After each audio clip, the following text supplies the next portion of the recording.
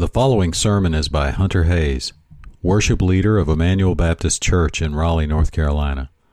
Please visit us at 2100 Noble Road in Raleigh or on the web at ebcraleigh.com. And now, here's Hunter. Well, what a privilege it is to be with you today and to be meeting together outside again. Just so thankful that the Lord has provided another beautiful sunny day for us to meet outside for the second week in a row.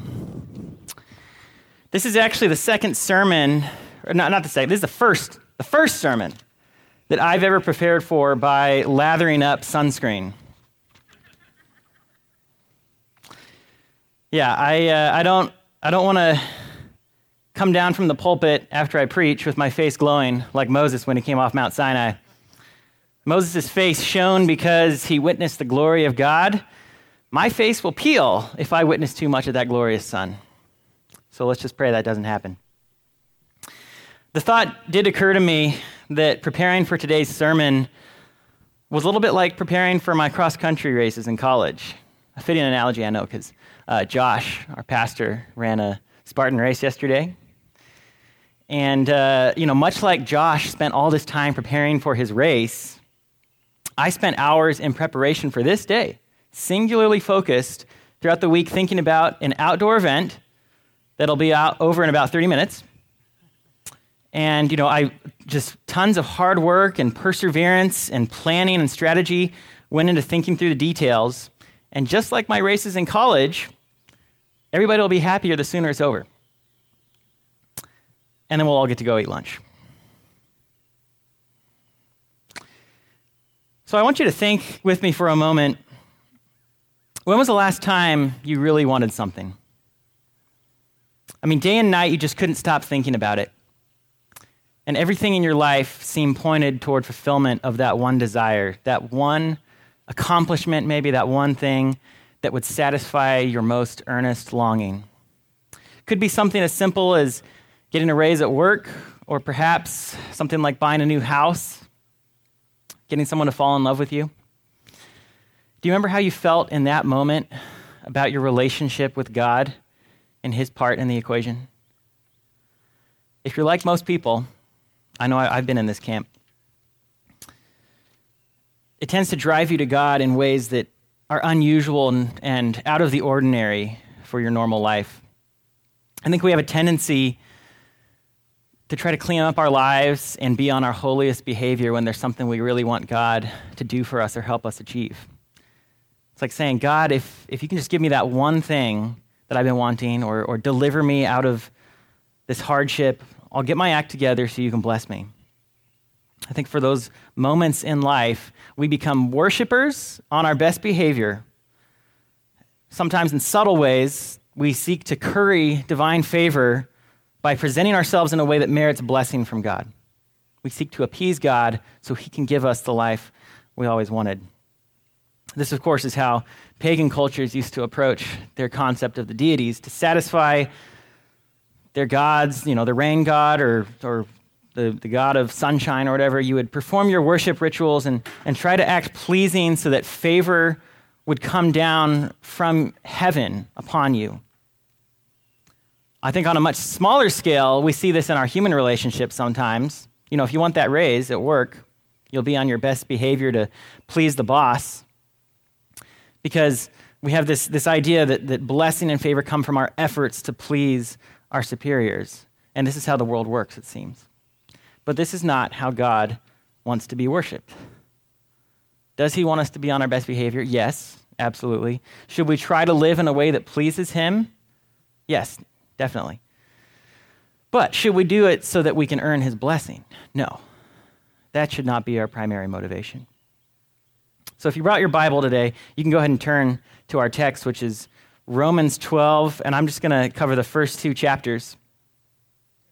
And I've entitled this sermon, How to Worship God with Your Life. So Perry already read this for us, so you may still have it ringing in your ears. But I just want to say one thing about this. This verse in the entire book of Romans is like a hinge.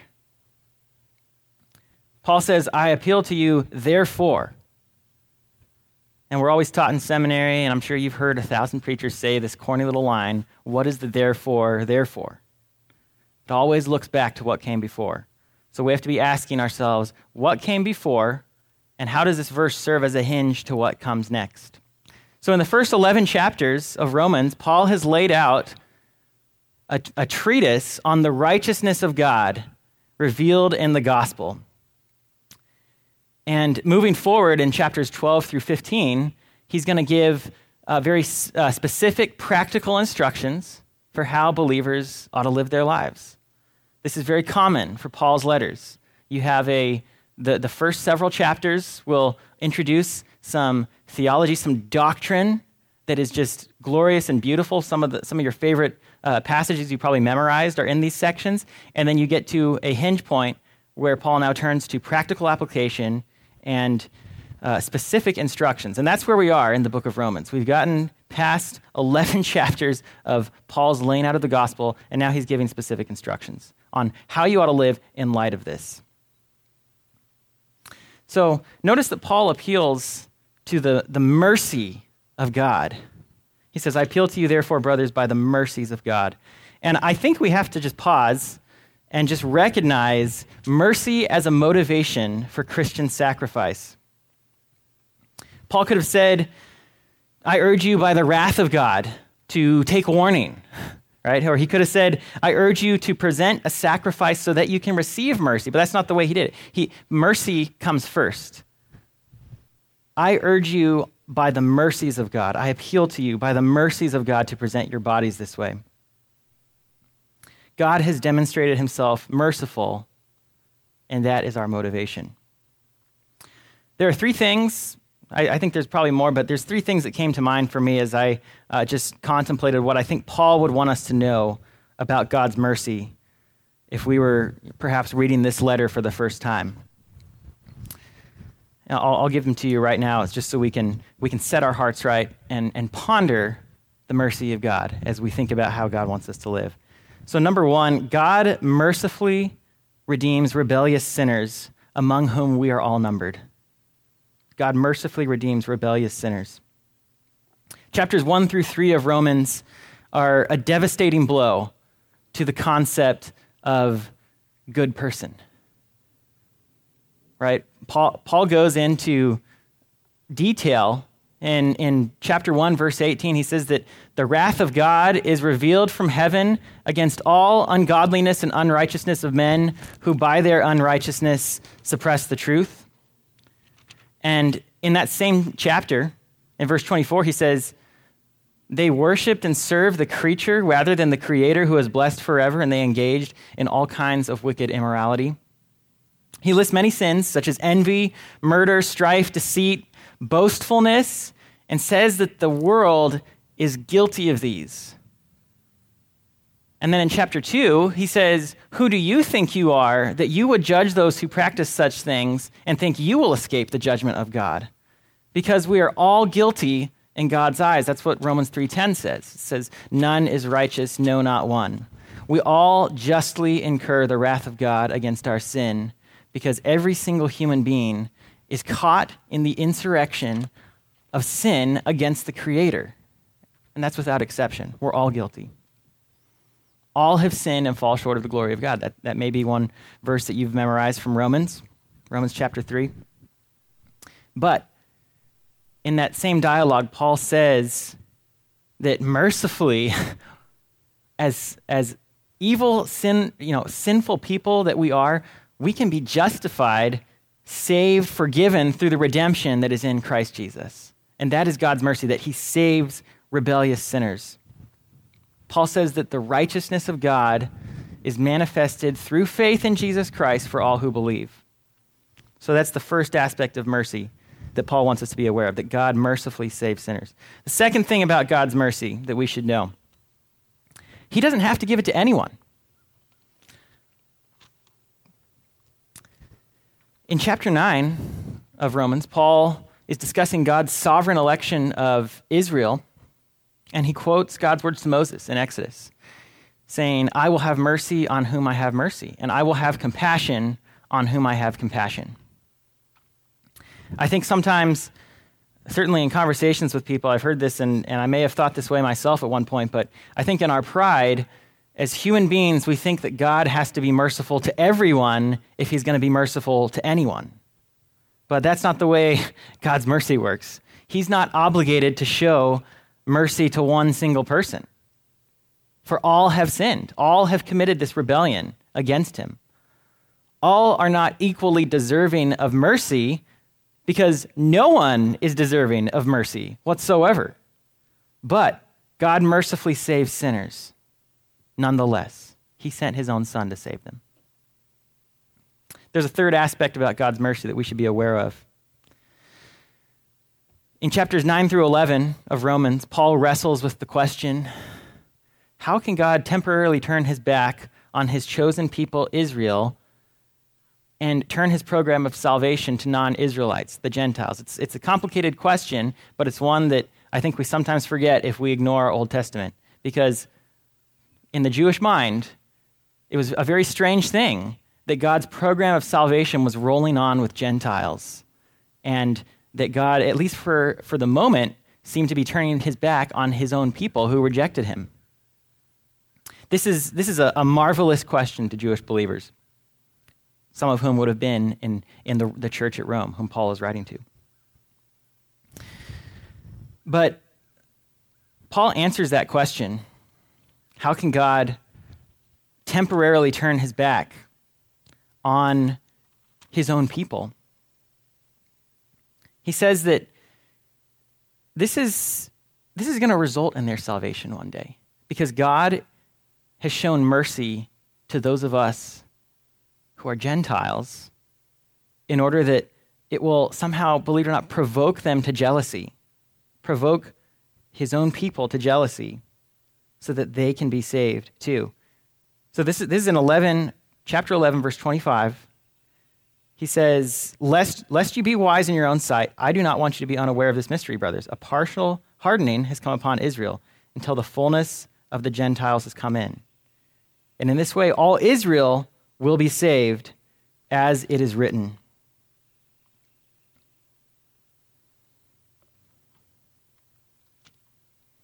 Paul exclaims after going through this question, because Paul himself was a Jew, you have to remember this too. So this question would very naturally be on his mind. But when he gets to the point of exclaiming, God still has a plan for his own people, and it does involve what he's doing right now among the Gentiles. He gets to the end of that chapter 11 and verse 33, and he says, "Oh, the depth of the riches and wisdom and knowledge of God!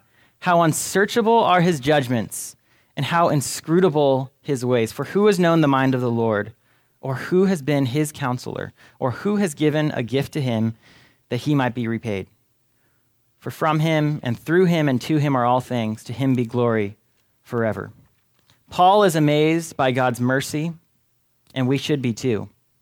And so he gets here to the first verse of chapter 12. And he says, on the basis of this mercy that God has demonstrated, this is how I want you to live. And he says, what does he say you have to do? He says you have to present your bodies as a living sacrifice, which I think just means present your whole life as a sacrifice to God. So what does that look like? What exactly does it mean to present our lives to God as a sacrifice? Well, I think there's some terminology here, and I think even just the concept of sacrifice should point us to what Paul's doing here. He's using a metaphor that points back to the old Levitical system in which the Israelites would bring sacrifices to Yahweh. He says, your body should be a living sacrifice, holy and acceptable to God. Under the old covenant, this is how you worshiped. You brought your sacrificial lamb or another animal, depending on the sacrifice, and you presented it to the priest in the temple. So there are a few aspects of this sacrifice that we're supposed to present to God, which is our lives.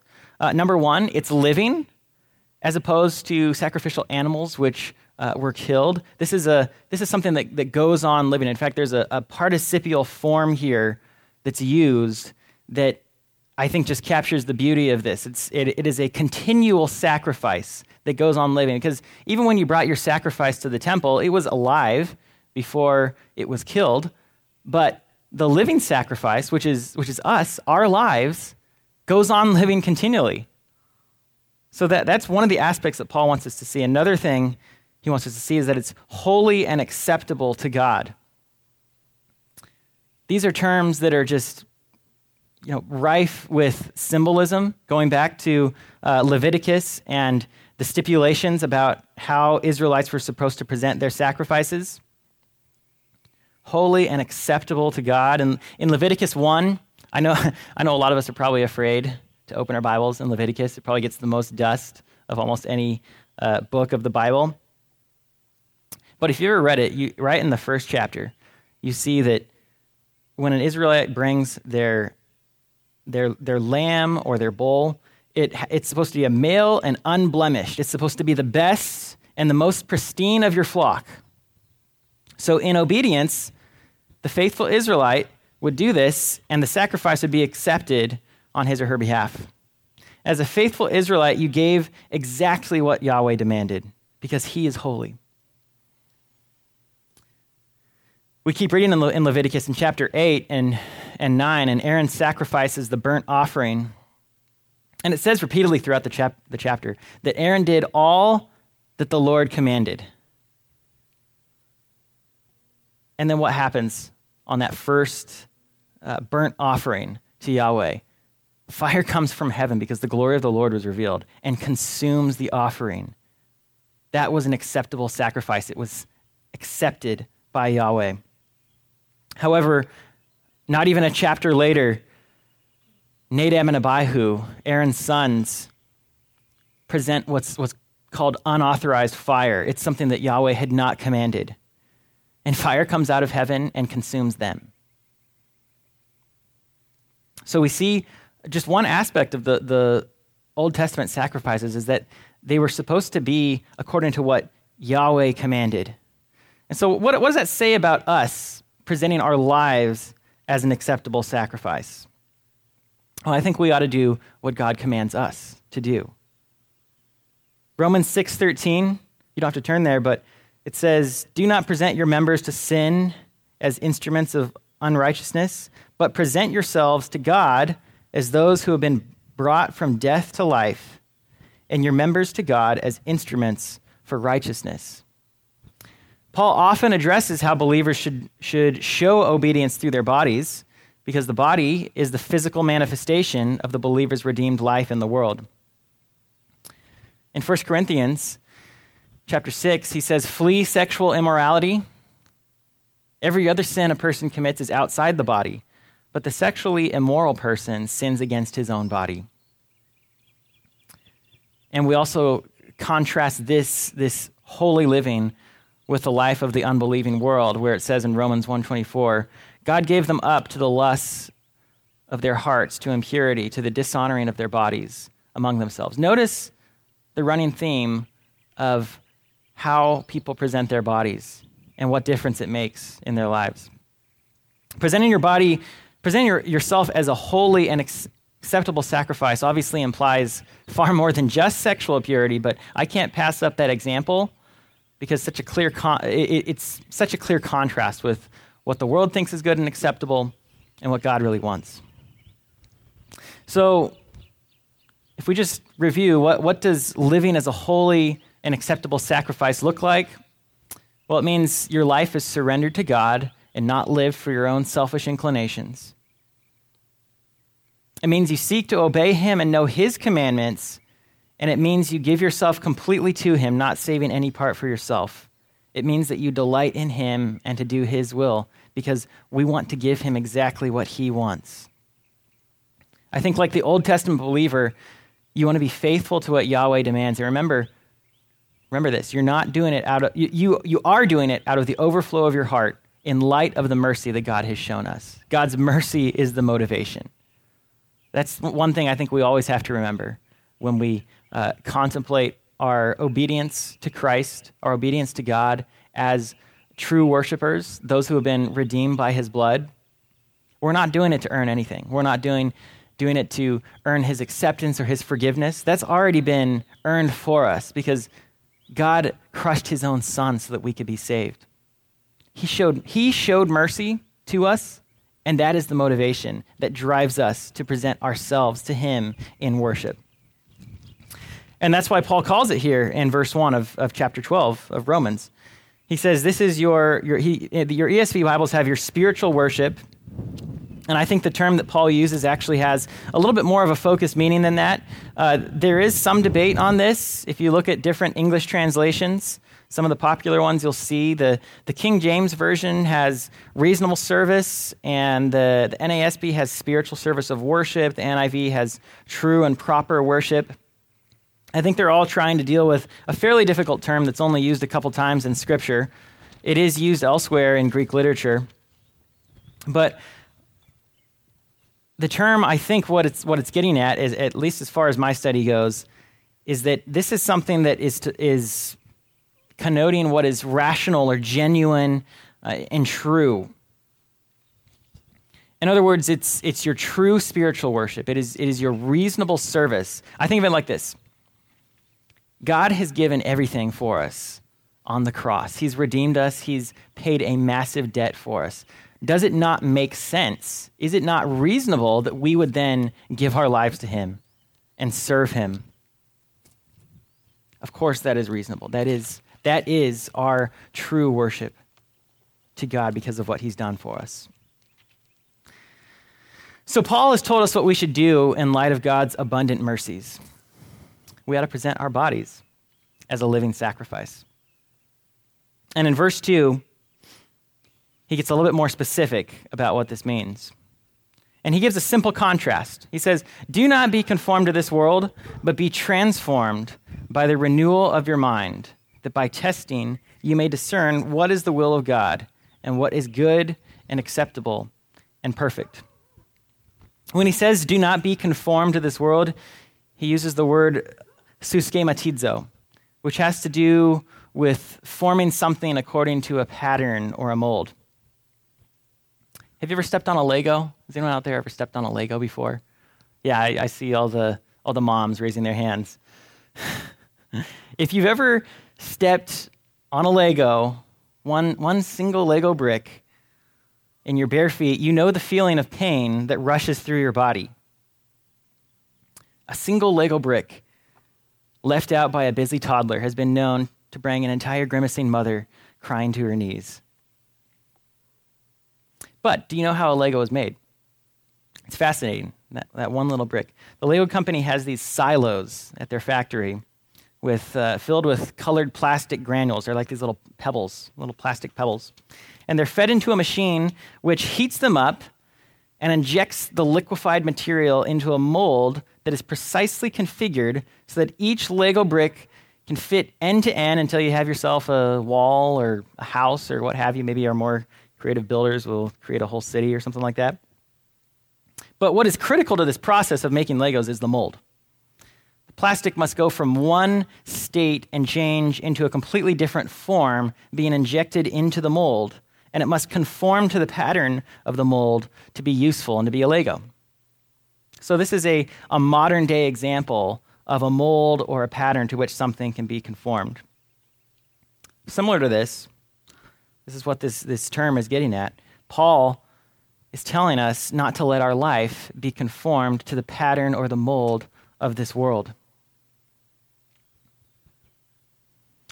Do you know what being conformed to the mold of this world looks like? Well, it's the opposite of being transformed by the renewal of your mind, because that is the contrast that Paul gives.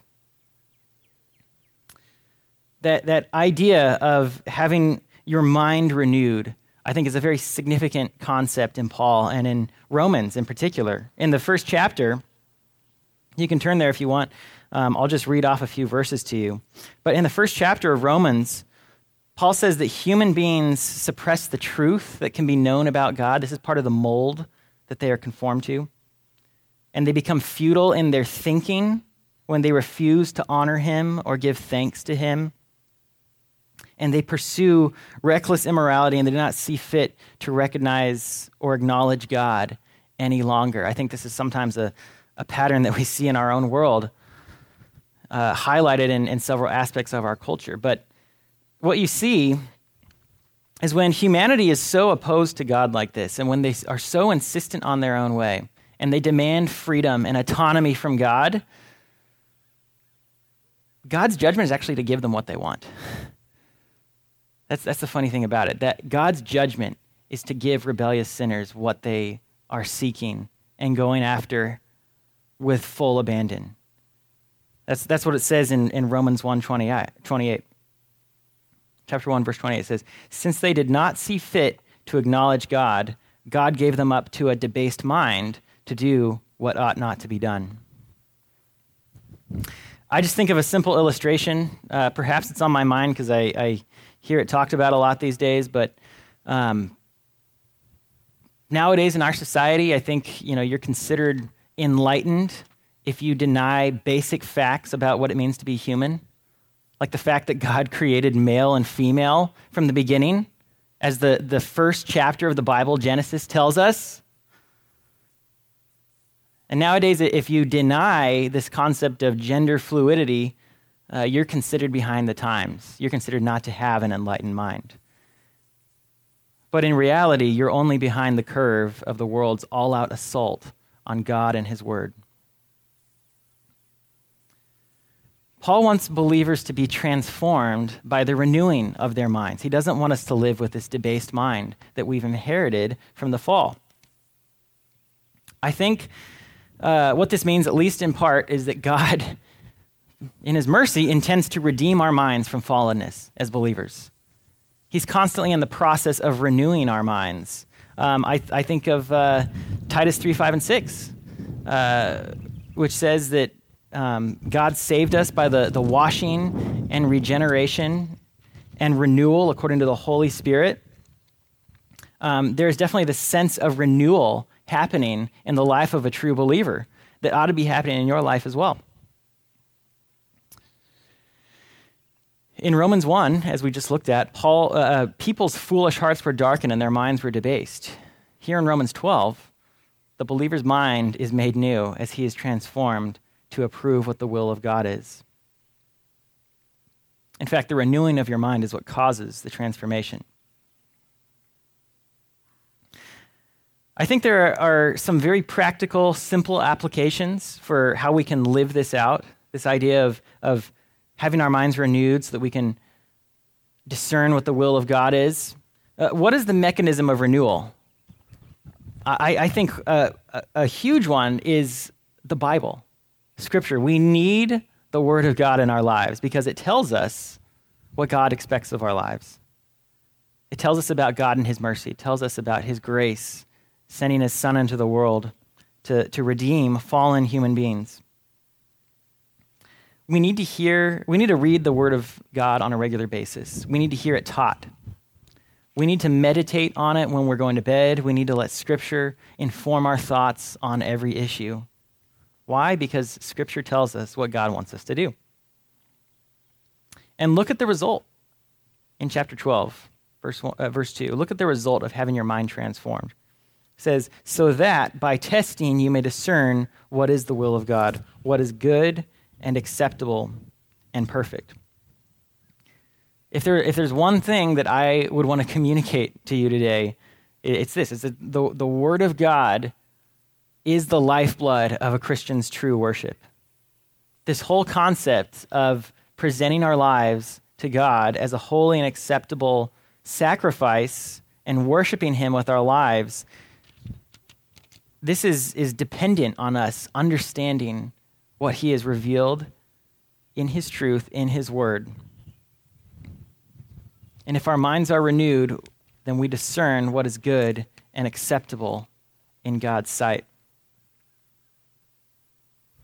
By the Word of God, we are renewed so that we do not conform to the world's sin-tainted pattern of thinking. And by the Word of God, we learn how to worship God, giving our lives to Him as a sacrifice. I think there's one final element that I need to share in these verses with you. In the context of Romans 12, Paul is speaking to believers in Christ. You can see that just from the fact that he says, I appeal to you, therefore, brothers. He's calling them brothers in Christ. Not only that, he's writing to the church in Rome. And I think this has several significant implications for us. If you're not a believer in Christ, then your problem is not that you need to do what this verse is saying to present your body as a living sacrifice in response to God's mercy. Your problem is that you desperately need to receive mercy and forgiveness of Christ. So I ask you, if you're here today and that's your state, if you don't know Christ, if you have not been redeemed by his mercy, don't pass up the opportunity to talk or pray with someone today, if that's the case. The other aspect of this is that the context of this letter being written to a local church implies that this is more than just a command to individual believers. I think there's definitely a very real sense of it being a corporate thing, that we as the church are supposed to present our bodies together as a living sacrifice. So that obviously has some massive implications. We need to keep each other accountable as a church to these truths, because together we are lifting up a sacrifice of our lives to God. Paul says in the same chapter 12 of Romans, verse 5, he says, "So we, though many, are one body in Christ, and individually members of one another." And every single command that he gives in this chapter 12 is written in the context of the local fellowship, where believers are responding to these things together and saying, how ought we to live in light of everything that Paul has told us throughout the book of Romans. And then the last thing is just that individuals, this is pretty much the same point, but individual believers make up the community of God, right? Just because it is a corporate command doesn't mean that it doesn't have individual implications. We all ought to be presenting our lives faithfully to God. So this just argues for so many things. I think obviously, number one, that we need to strive to pursue personal holiness in our own lives. Even so, we should also be on the lookout for our brethren. If we see them stumbling in sin, Paul writes elsewhere that we're supposed to gently and lovingly confront others, because there is an aspect in which we help keep each other holy. That's why we have each other here, is to be able to recognize and point out where a brother is stumbling and be able to encourage repentance and turning to God and obeying him. With some of the remaining time that we have, I want to just turn, if you could, with me to the book of Malachi. Just because I really think a lot of the Old Testament gets overlooked in a lot of ways. But I want to carry this theme of being a sacrifice to God, which Paul is asking us to do. He wants us to live as an acceptable sacrifice to God. And Malachi is written at a time in Israel's history. It is the last book before the New Testament. And what happens before the New Testament? There's 400 years of silence, because Israel has turned its back on God in so many ways. And just as the Lord told them through the prophets, through Scripture, he told them, and this is his covenant people, he told them that he was going to deport them to Babylon, and they were no longer going to be enjoying the chosen privileged status that they had, being the people of God living in Jerusalem. They were going to live in a foreign land because their sin had gotten to such a point that it dishonored Yahweh and did not bring him glory as he wanted to be glorified. But just listen as I read, and if you have your Bible open to Malachi, chapter 1, verse 6, listen to the abuse of the sacrificial system, knowing in Leviticus 1 that you're supposed to present your best sacrifice to God. So in chapter 1, verse 6, he says, "A son honors his father and a servant his master.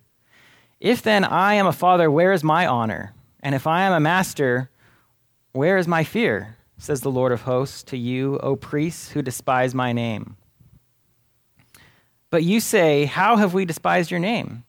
By offering polluted food upon my altar. But you say, how have we polluted you? By saying that the Lord's table may be despised. When you offer blind animals in sacrifice, is that not evil? And when you offer those that are lame or sick, is that not evil? Present that to your governor. Will he accept you or show you favor? Says the Lord of hosts.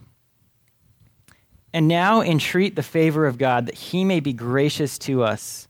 With such a gift from your hand, will he show favor to any of you, says the Lord of hosts. Oh, that there were one among you who would shut the doors, that you might not kindle fire on my altar in vain. I have no pleasure in you, says the Lord of hosts, and I will not accept an offering from your hand. For from the rising of the sun to its setting, my name will be great among the nations, and in every place incense will be offered to my name, and a pure offering. For my name will be great among the nations, says the Lord of hosts. But you profane it when you say that the Lord's table is polluted, and its fruit, that is, its food, may be despised. But you say, what a weariness this is, and you snort at it, says the Lord of hosts.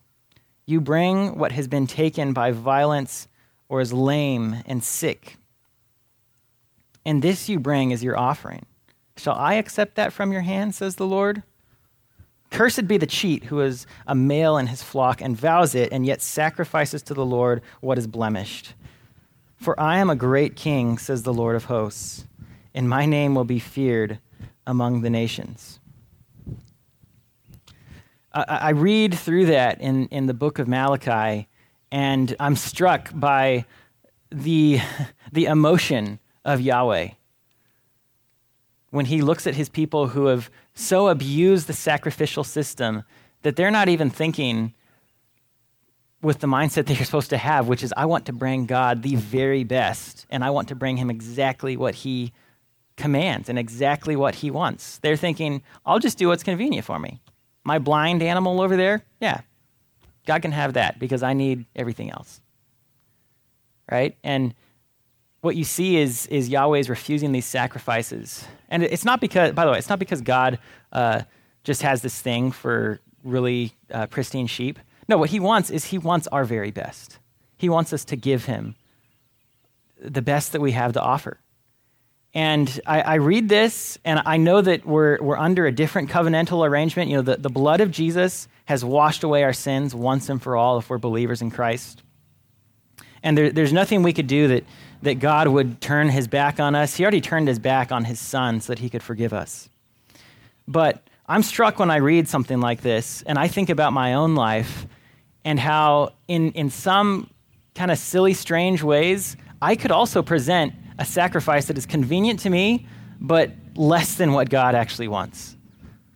I could live my life in a way that is not holy and pure, and I will admit, we all struggle, we all mess up sometimes, but our trajectory really ought to be towards holiness and living the way that God wants us to live.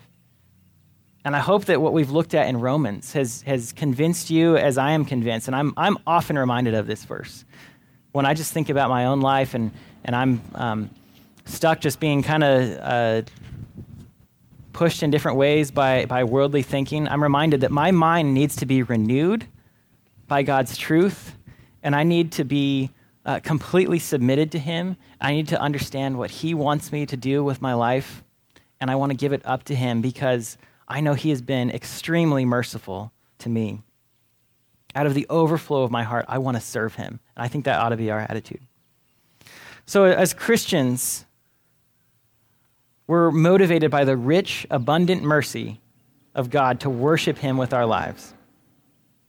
And what this looks like, according to Romans 12, 1 and 2, is that we offer ourselves wholly to him in obedience.